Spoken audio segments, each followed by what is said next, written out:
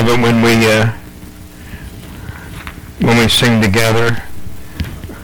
It is so much fun. I really do enjoy it. I really do. And I appreciate everyone's willingness to use their talents for the Lord. Let's take our Bibles and let's go to 1 John chapter 5. I know it's an unusual place for us to begin this message today. Greg and I were talking yesterday. I was just explaining some things to him about the Scriptures. And I said, it's amazing. We think that we understand the English, but to really grab the understanding of the King James, we need to go back to the more antiquated English, if you will. We need to go back to 1600 English. Don't use the American Webster Dictionary to find out your definitions, though for the most part they're pretty close. But if you really want to understand something, go back to the Oxford. Go back to the early Oxford, and you will see, even from the earliest, how different things are. So we're going to be looking at 1 John chapter 5, and we want to go down to verse 1, and let's read together down to verse 13. Whosoever believeth that Jesus is the Christ is born of God, and every one that loveth him that begat loveth him also that is begotten of him. By this we know that we love the children of God when we love God and keep his commandments. For this is the love of God, that we keep his commandments, and his commandments are not grievous. For whatsoever is born of God overcometh the world, and this is the victory that overcometh the world, even our faith. Who is he that overcometh the world but him that believeth that Jesus is the Son of God? This is he that came by water and blood, even Jesus Christ, not by water only, but by water and blood. And it is the Spirit that beareth witness, because the Spirit is truth. For there are three yet bear record in heaven, the Father, the Word, and the Holy Ghost, and these three are one. And there are three that bear witness in the earth, the Spirit and the water and the blood, and these three agree in one. By the way, if you have a modern translation, verse 7 is gone. Might as well know that. They take away the Trinity out of verse 7, and they just remove that altogether. And then what they do is they superimpose verse 8, and you will see that it will go from verse 7, or verse 7 is taken away.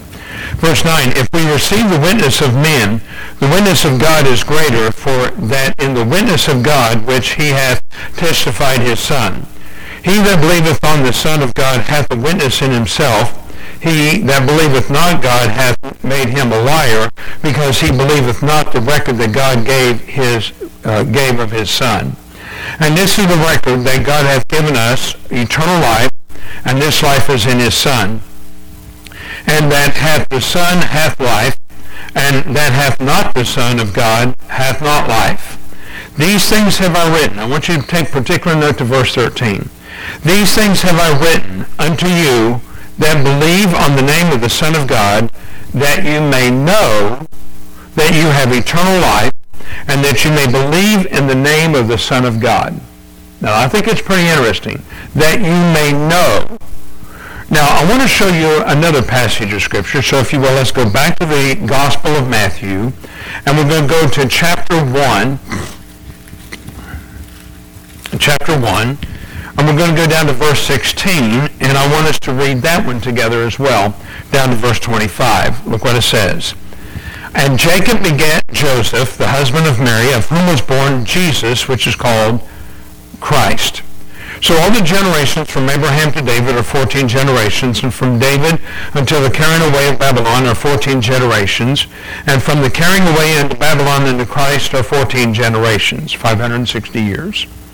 Now the birth of Jesus Christ was on this wise, when, as his mother, Mary, was espoused to Joseph, before they came together, she was found with child of the Holy Ghost. Then Joseph, her husband, being a just man and not willing to make a public example, was minded to put her away privily. But while he thought on these things, behold, the angel of the Lord appeared unto him in a dream, saying, Joseph, thou son of David, fear not to take unto thee Mary thy wife, for that which is conceived in her is of the Holy Ghost. And she shall bring forth a son, and and shall call his name Jesus, for he shall save his people from their sins.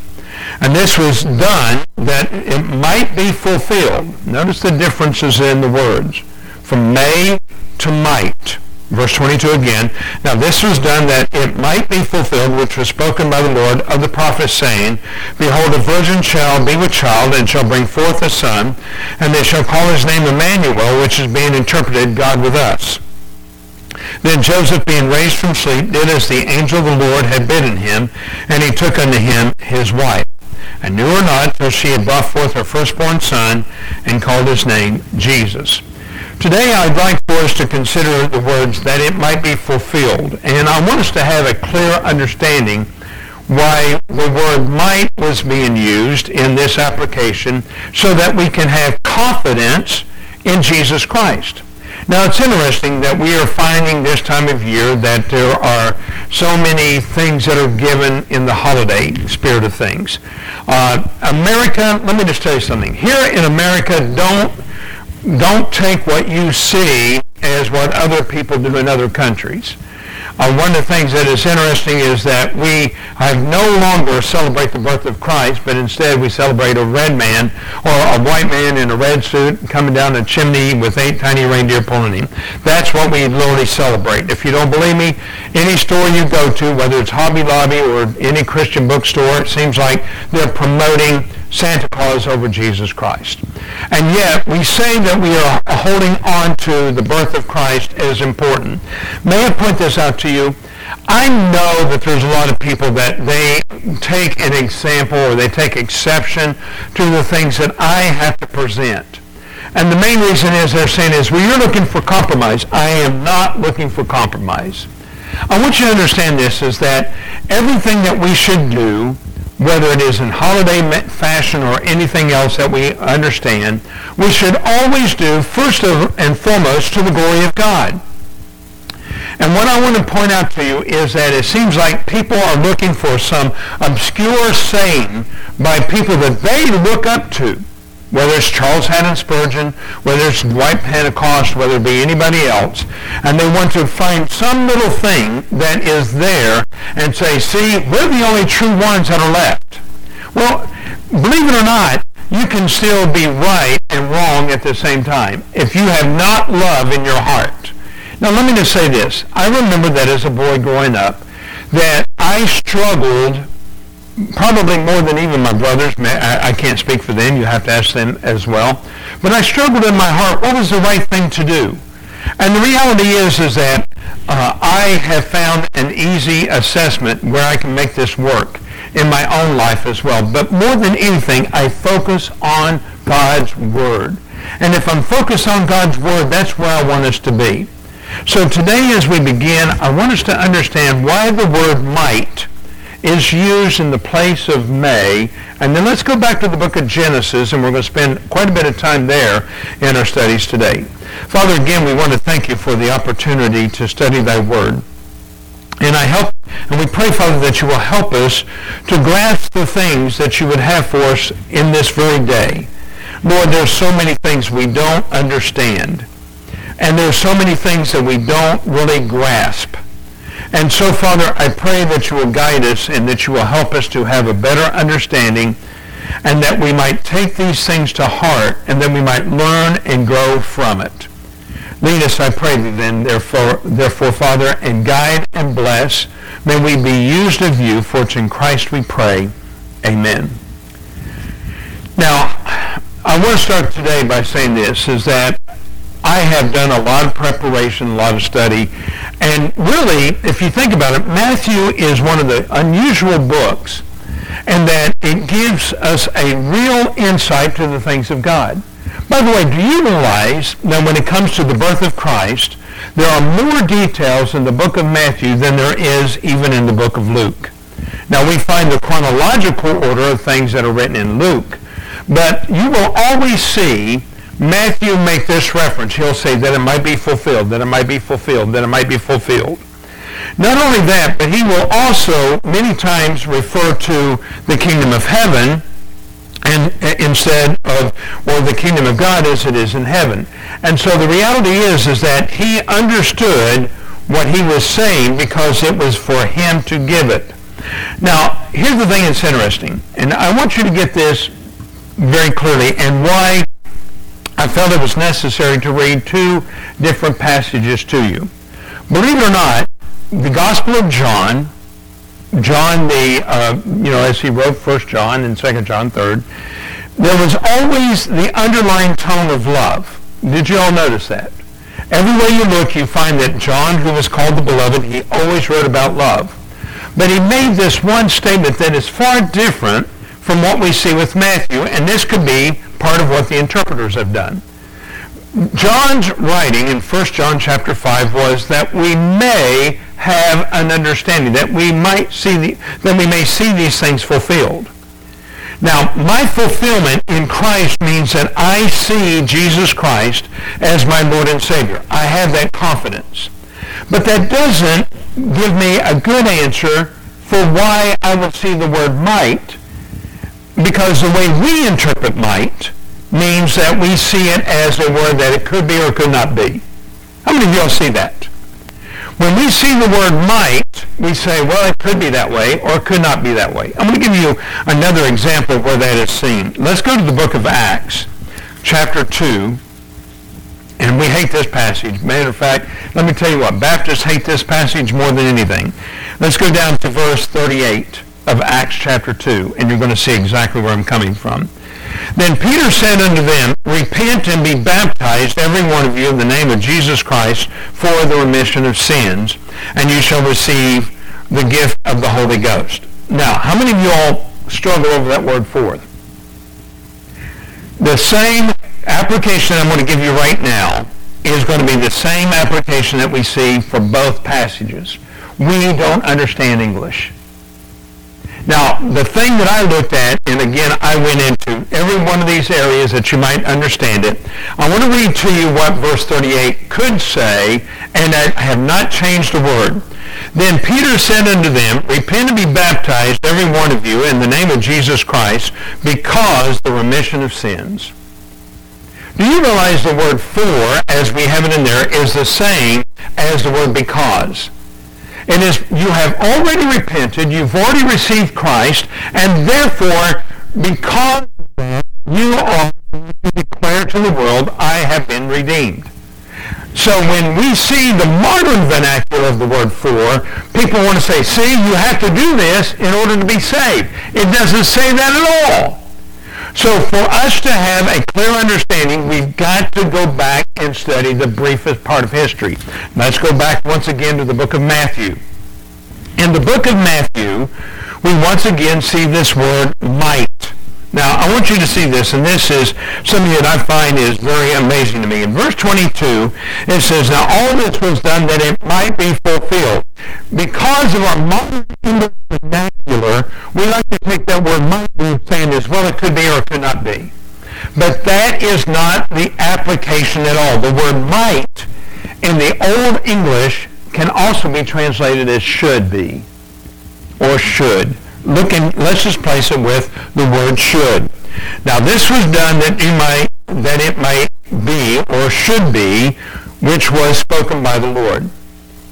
So the word should, if it's replaced in the place of might, gives us a more solidified opportunity to understand the things of Christ. Let me just say this.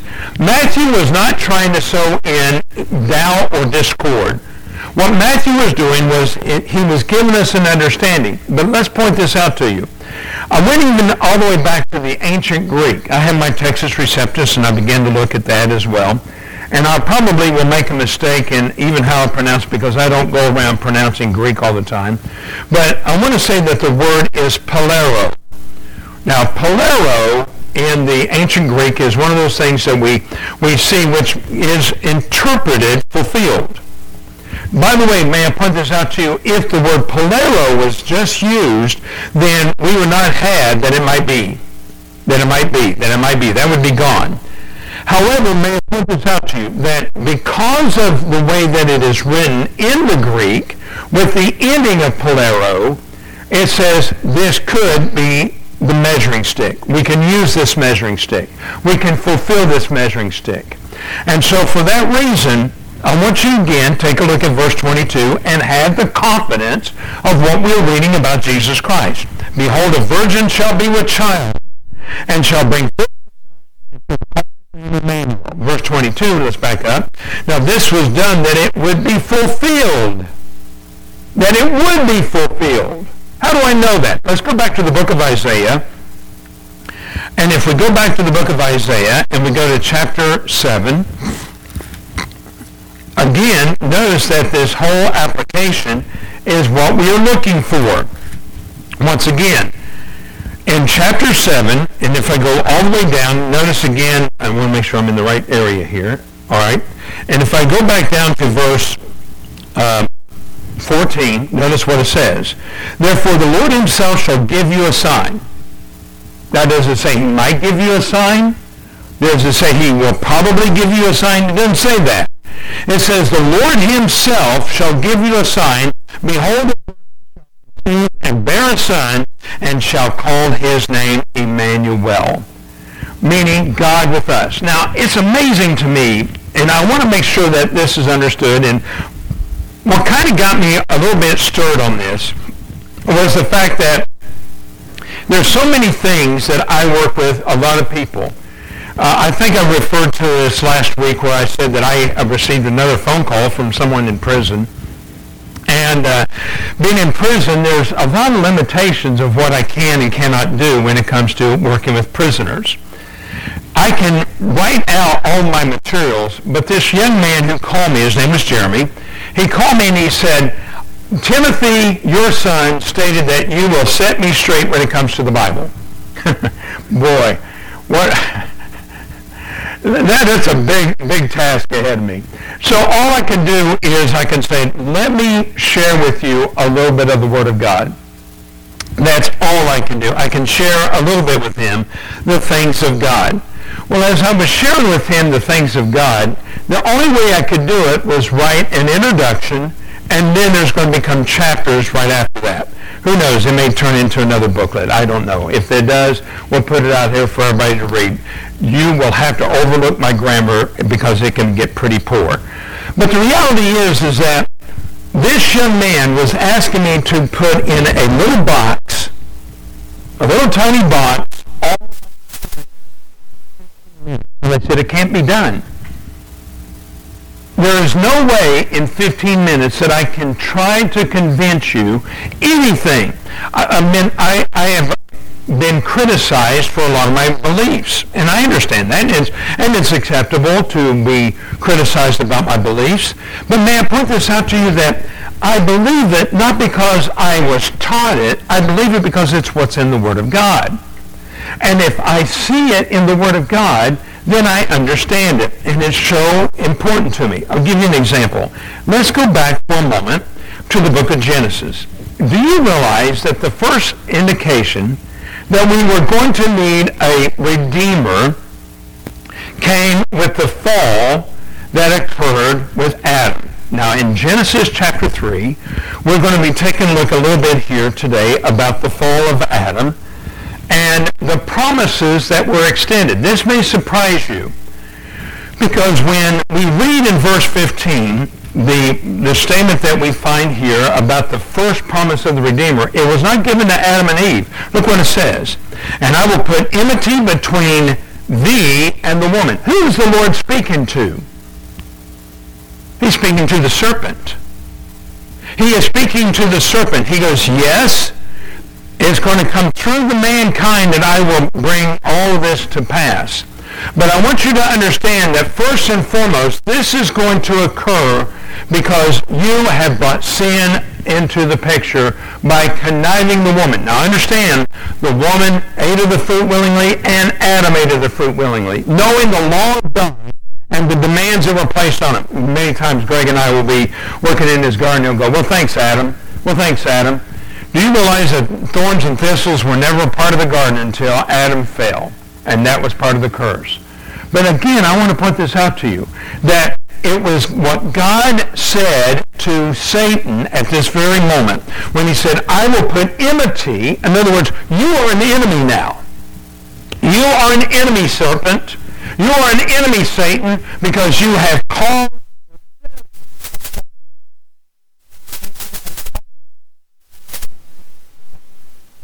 going to pay the price. Do you realize, I want you to think about this, how special it is that from the very moment that God made this statement, he was putting himself on the line, not another man. I'm putting myself as God on the line. Look what he says, and I will put enmity between thee and the woman, not thee and the man, but the woman. Why do we see that enmity between the man or between the serpent and the woman? And between thy seed and her seed. Here's the problem. Do you realize women don't have seed? They have eggs. Now, we all have heard that. We've heard that a million times before. But everything that we see around us in culture, things like that, we have the female species, we also have the male species. But in this case, here is a human woman that gives forth an egg, and she shall be pregnant. Do you realize the moment that Gabriel approached Mary and said, you are highly favored, blessed art thou.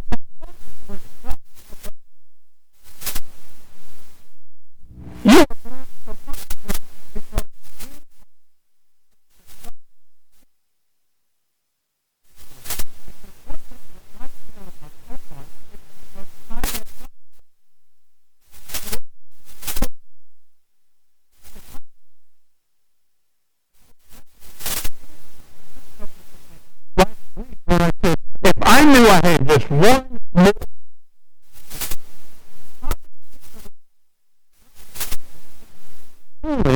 because I would be like Lot.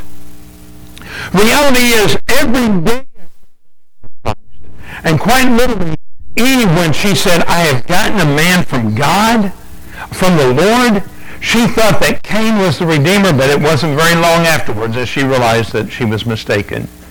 The one that would come would be pure. The one that would come would fulfill all requirements of Scripture. Look what else it says. In verse 15, again, it goes, it shall bruise thy head, and thou shalt bruise his heel. And unto the woman he said, I will greatly multiply thy sorrow. Do you realize that before that occurred, men, every time that a baby was born, a woman was not going to feel the heartache of it, the difficulty of it, the challenges of birth. And anyone who's ever had a child understands that too clearly. But when Eve travailed in pain to bring forth this first child, once again, it was a mark that was there to prove everything was going to be right. But let's go on. I want to bring out to you the importance of the book of Genesis. I wish I could just sit down with every one of us and say, let's study the book of Genesis together. One of the reasons on Wednesday night that we have decided to start our studies on the book of Genesis, and especially with the creation, is to bring us in mind what God is able to do. Do you realize that for God to fulfill his promise to Adam and Eve, one man had to remain upon this earth? When it says that Noah found grace in the eyes of God, that was a fulfillment to the promise that was made to Adam. All the rest of mankind had already corrupted themselves. We saw that, and that corruption was beyond even our own imagination. But the reality is that when God kept Noah in his grace, he also kept in grace Shem, Ham, and Japheth. And so there was the building of the ark. There was the mockery of the people. There was the laughter, even as Noah was telling the people, repent, get on board.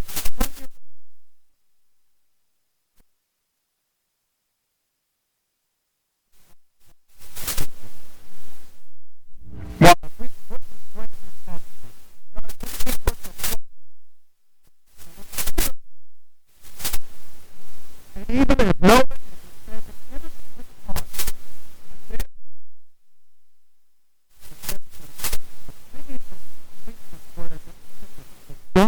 closes the ark, the people still made mockery of the things of Noah. For 7 days they mocked him. And yet inside, Noah and his family probably began taking care of the animals, feeding them, cleaning up the manure, everything else that had to be done. And then the skies darkened. And then the rain fell. Not just a simple rain like what we've had outside today, but a deluge that did not quit.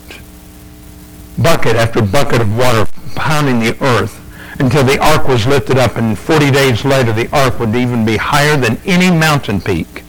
Yes, even higher than Mount Everest. I don't care what people say. That's impossible. In your God, it might be impossible, but my God, all things are possible. But after that, I want you to see something that is absolutely amazing to me. One of the things that I had discovered was found in Genesis chapter 17. I want you to look at this with me, if you will, for a moment. God calls Abraham. Here's the thing that's interesting. God called Abram, but he gave his promise to Abraham. I want you to think about that for a moment. Go down to verse 1 of chapter 17 of the book of Genesis, and notice again that we interrupt this story for good behavior, okay?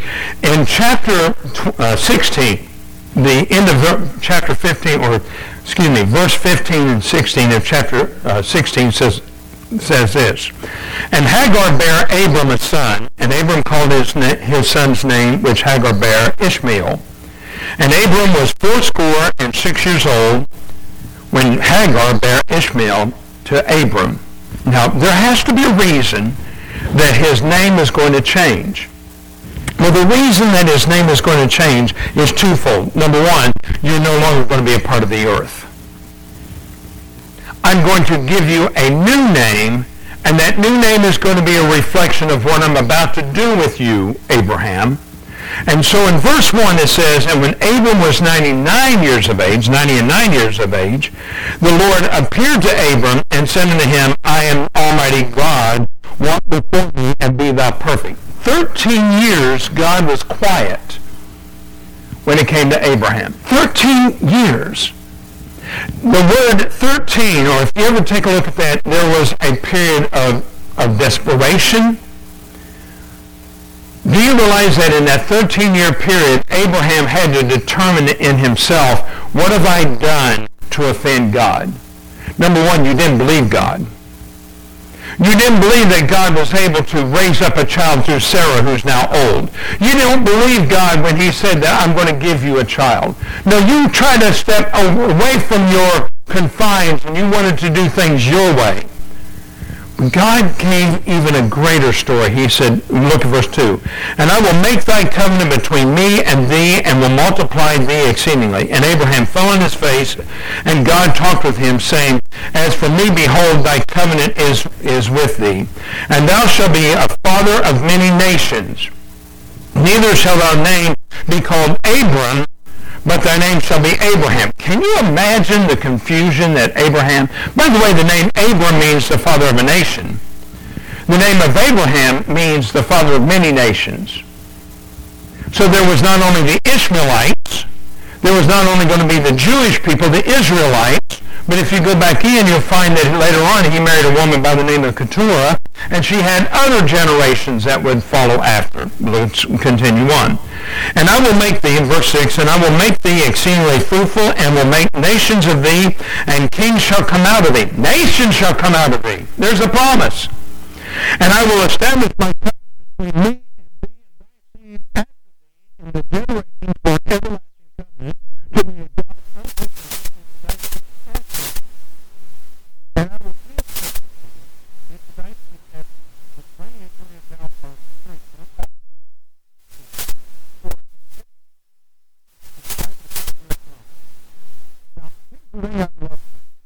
He said, now I'm going to establish the covenant, and I'm going to bring all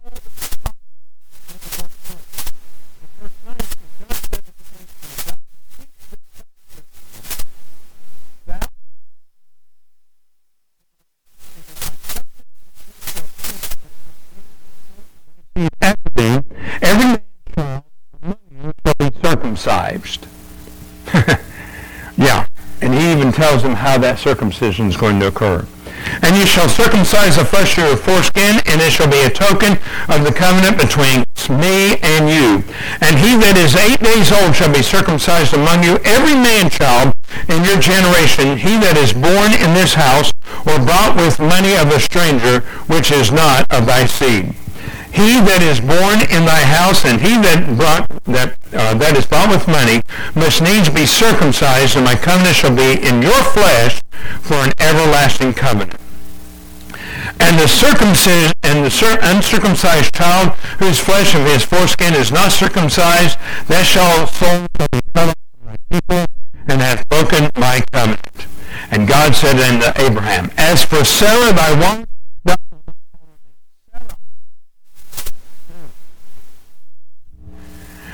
and I will bless her, and will give thee also of her. Yea, I will bless her, and she shall be a mother of nations, kings, and people shall be of her. Do you realize, I want you to get this. Here is Abraham, 99, Sarah, 90 or 89 at this time. She was 10 years younger. And she is going to hear this news as well. Do you know the first person to laugh with this information was Abraham? How do I know that? Look what it says, verse 17. And Abraham fell upon his face and laughed. Why did he?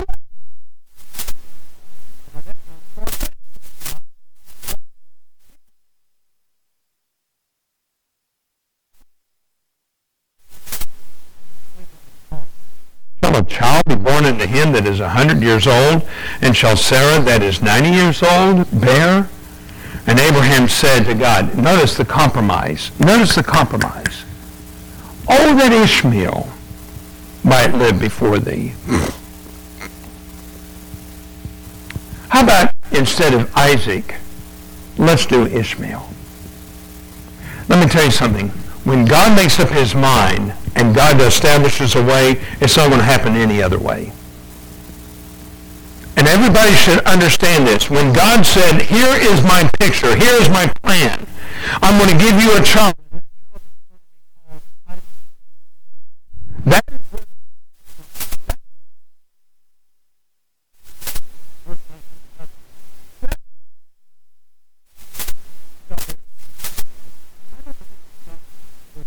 or anything else of that nature. I don't believe that he gave any kind of excuse. I think he was boisterous. I think he was demanding. I think he was assuring.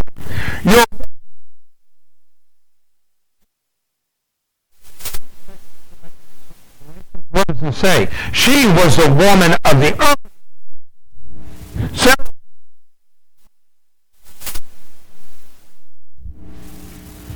And thou shalt call his name Isaac, which means laughter. And I will establish my covenant with him for an everlasting covenant, and with his seed after him. Do you realize that if this was not here, and this is one of the first fulfillments that we can look at Jesus Christ, was he? And the answer is absolutely yes. Let's go on to chapter 22 of the same book, and let's go down to verse 16. We read this a little bit earlier today, but I want you to get this in chapter 22, verse 16. And it says, and he said, by myself,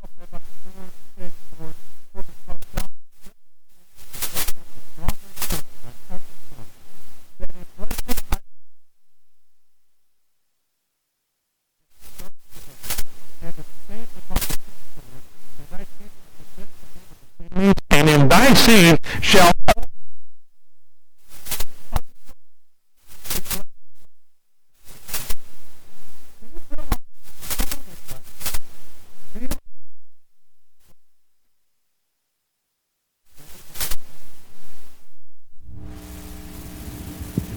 Do you realize that even the Quran wants to lift up Ishmael? I'm telling you what, I believe this is God's word. I don't believe in the Quran. And let's put it this way. This book has served us for many, many years. But the reality is that it's taken pop shots all the time. So the lineage is going from Abraham to Isaac. Let's go on to another passage. Let's go to Genesis 26.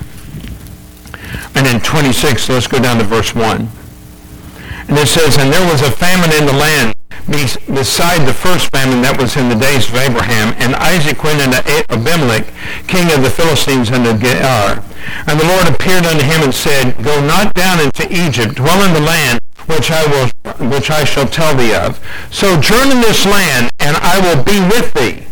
Here's the promise that is given to Isaac. You stay in this land. I'm going to take care of you. And a blessing for thee, unto thee, and unto thy seed will I give these countries, and I will perform the oath which I swear unto Abraham thy father. And I will make thy seed to multiply as the stars of the heaven, and I will give unto thy seed all.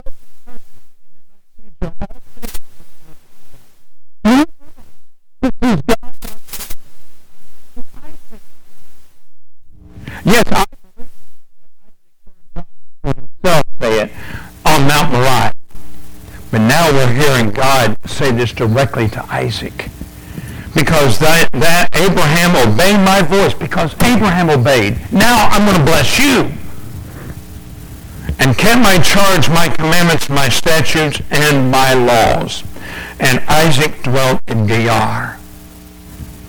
But that's not the end of the story. Let's go to chapter 28. And in chapter 28,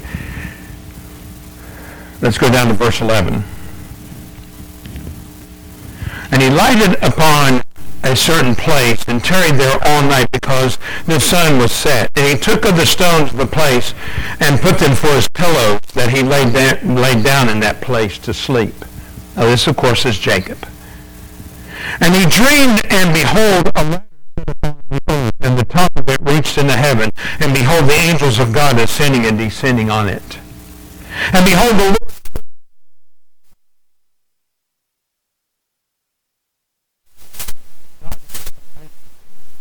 the land wherein thou liest, to thee will I give it, and to thy seed.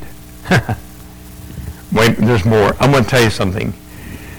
When God gives you a complete understanding of things, it's a marvelous application.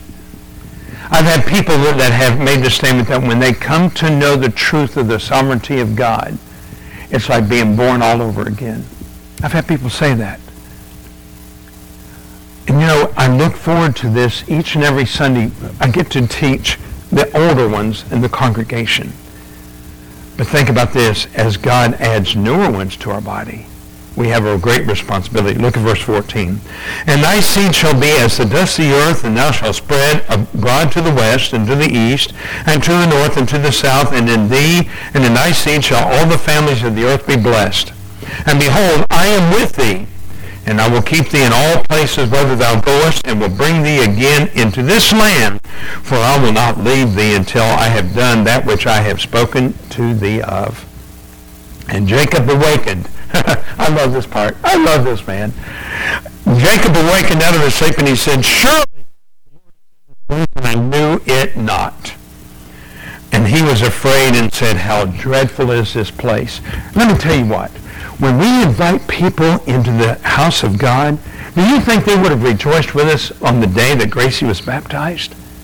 Do you think there would have been the joy that they would have felt? They would probably left this place and went, how dreadful is this place? We cannot expect the lost people to enjoy the things of God. But we enjoy it. Why? Because we fulfill and we know the promises that God has given. Once again, this man named Jacob said, this is a dreadful place. I'm going to show you another thing. Do you realize later on, this same Jacob come to see the power of God? And I want you to turn with me to chapter 49. And I want you to grab this promise. Abraham is now on his deathbed. Jacob's on his deathbed. Before he dies, he wants to give one final blessing to his sons. I want to have that opportunity as well. And when he gets ready to give the blessing to his sons, he goes to Judah. Now he's got 12 sons. And of the 12 sons that he has, the blessing is not to Reuben, who is his firstborn. It's not going to be to Joseph, who is the protector. It's not to Simeon or Levi, because it says of them they are cruel. But what he says is to Judah. Look what it says there. Judah, let's stop there. Did you notice that there's a comma at the end of the word Judah, which means it's an address? I'm going to give this to you, Judah. And I can see Judah pay attention now. The fourth child that was born to him by Leah. Judah, who said, let my sons be in my place if I don't come back with your child. Judah, thou art whom thy brethren shall praise. Thy hand shall be in the neck of thine enemies. Thy father's children shall bow down before thee. Judah, Emmanuel, you shall bow down. Every knee shall bow. Every tongue shall confess. Judah is a lion's whelp. What do we call it? Jesus is of the Lion of the tribe of Judah. And it's found in the book of Revelation, chapter 12. And from thy prey, thy son,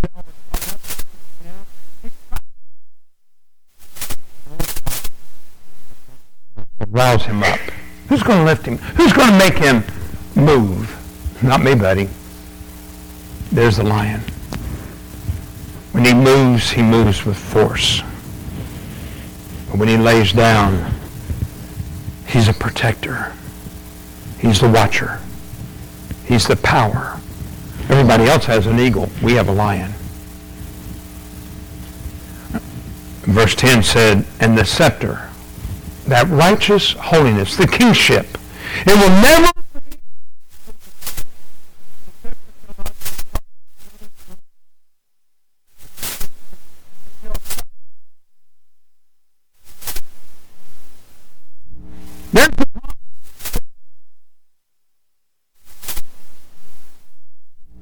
that it will be fulfilled. This is where the promise is.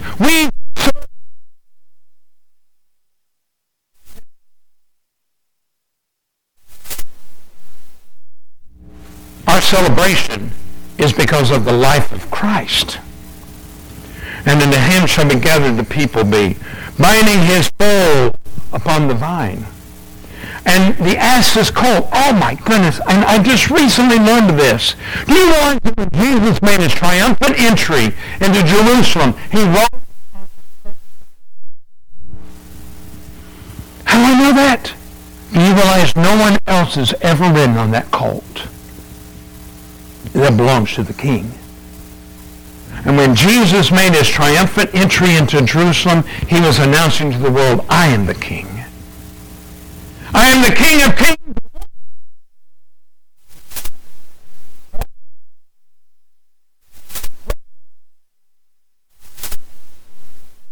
Because Christ is more it all. And guess what? Because he died for me, because he rose for me, victory is in his hands. And I am sealed, according to John chapter 10, in the hand of Christ. He said, you're there. And I've got you. And no man is able to pluck them out of my hand. Not only that, my hand. And no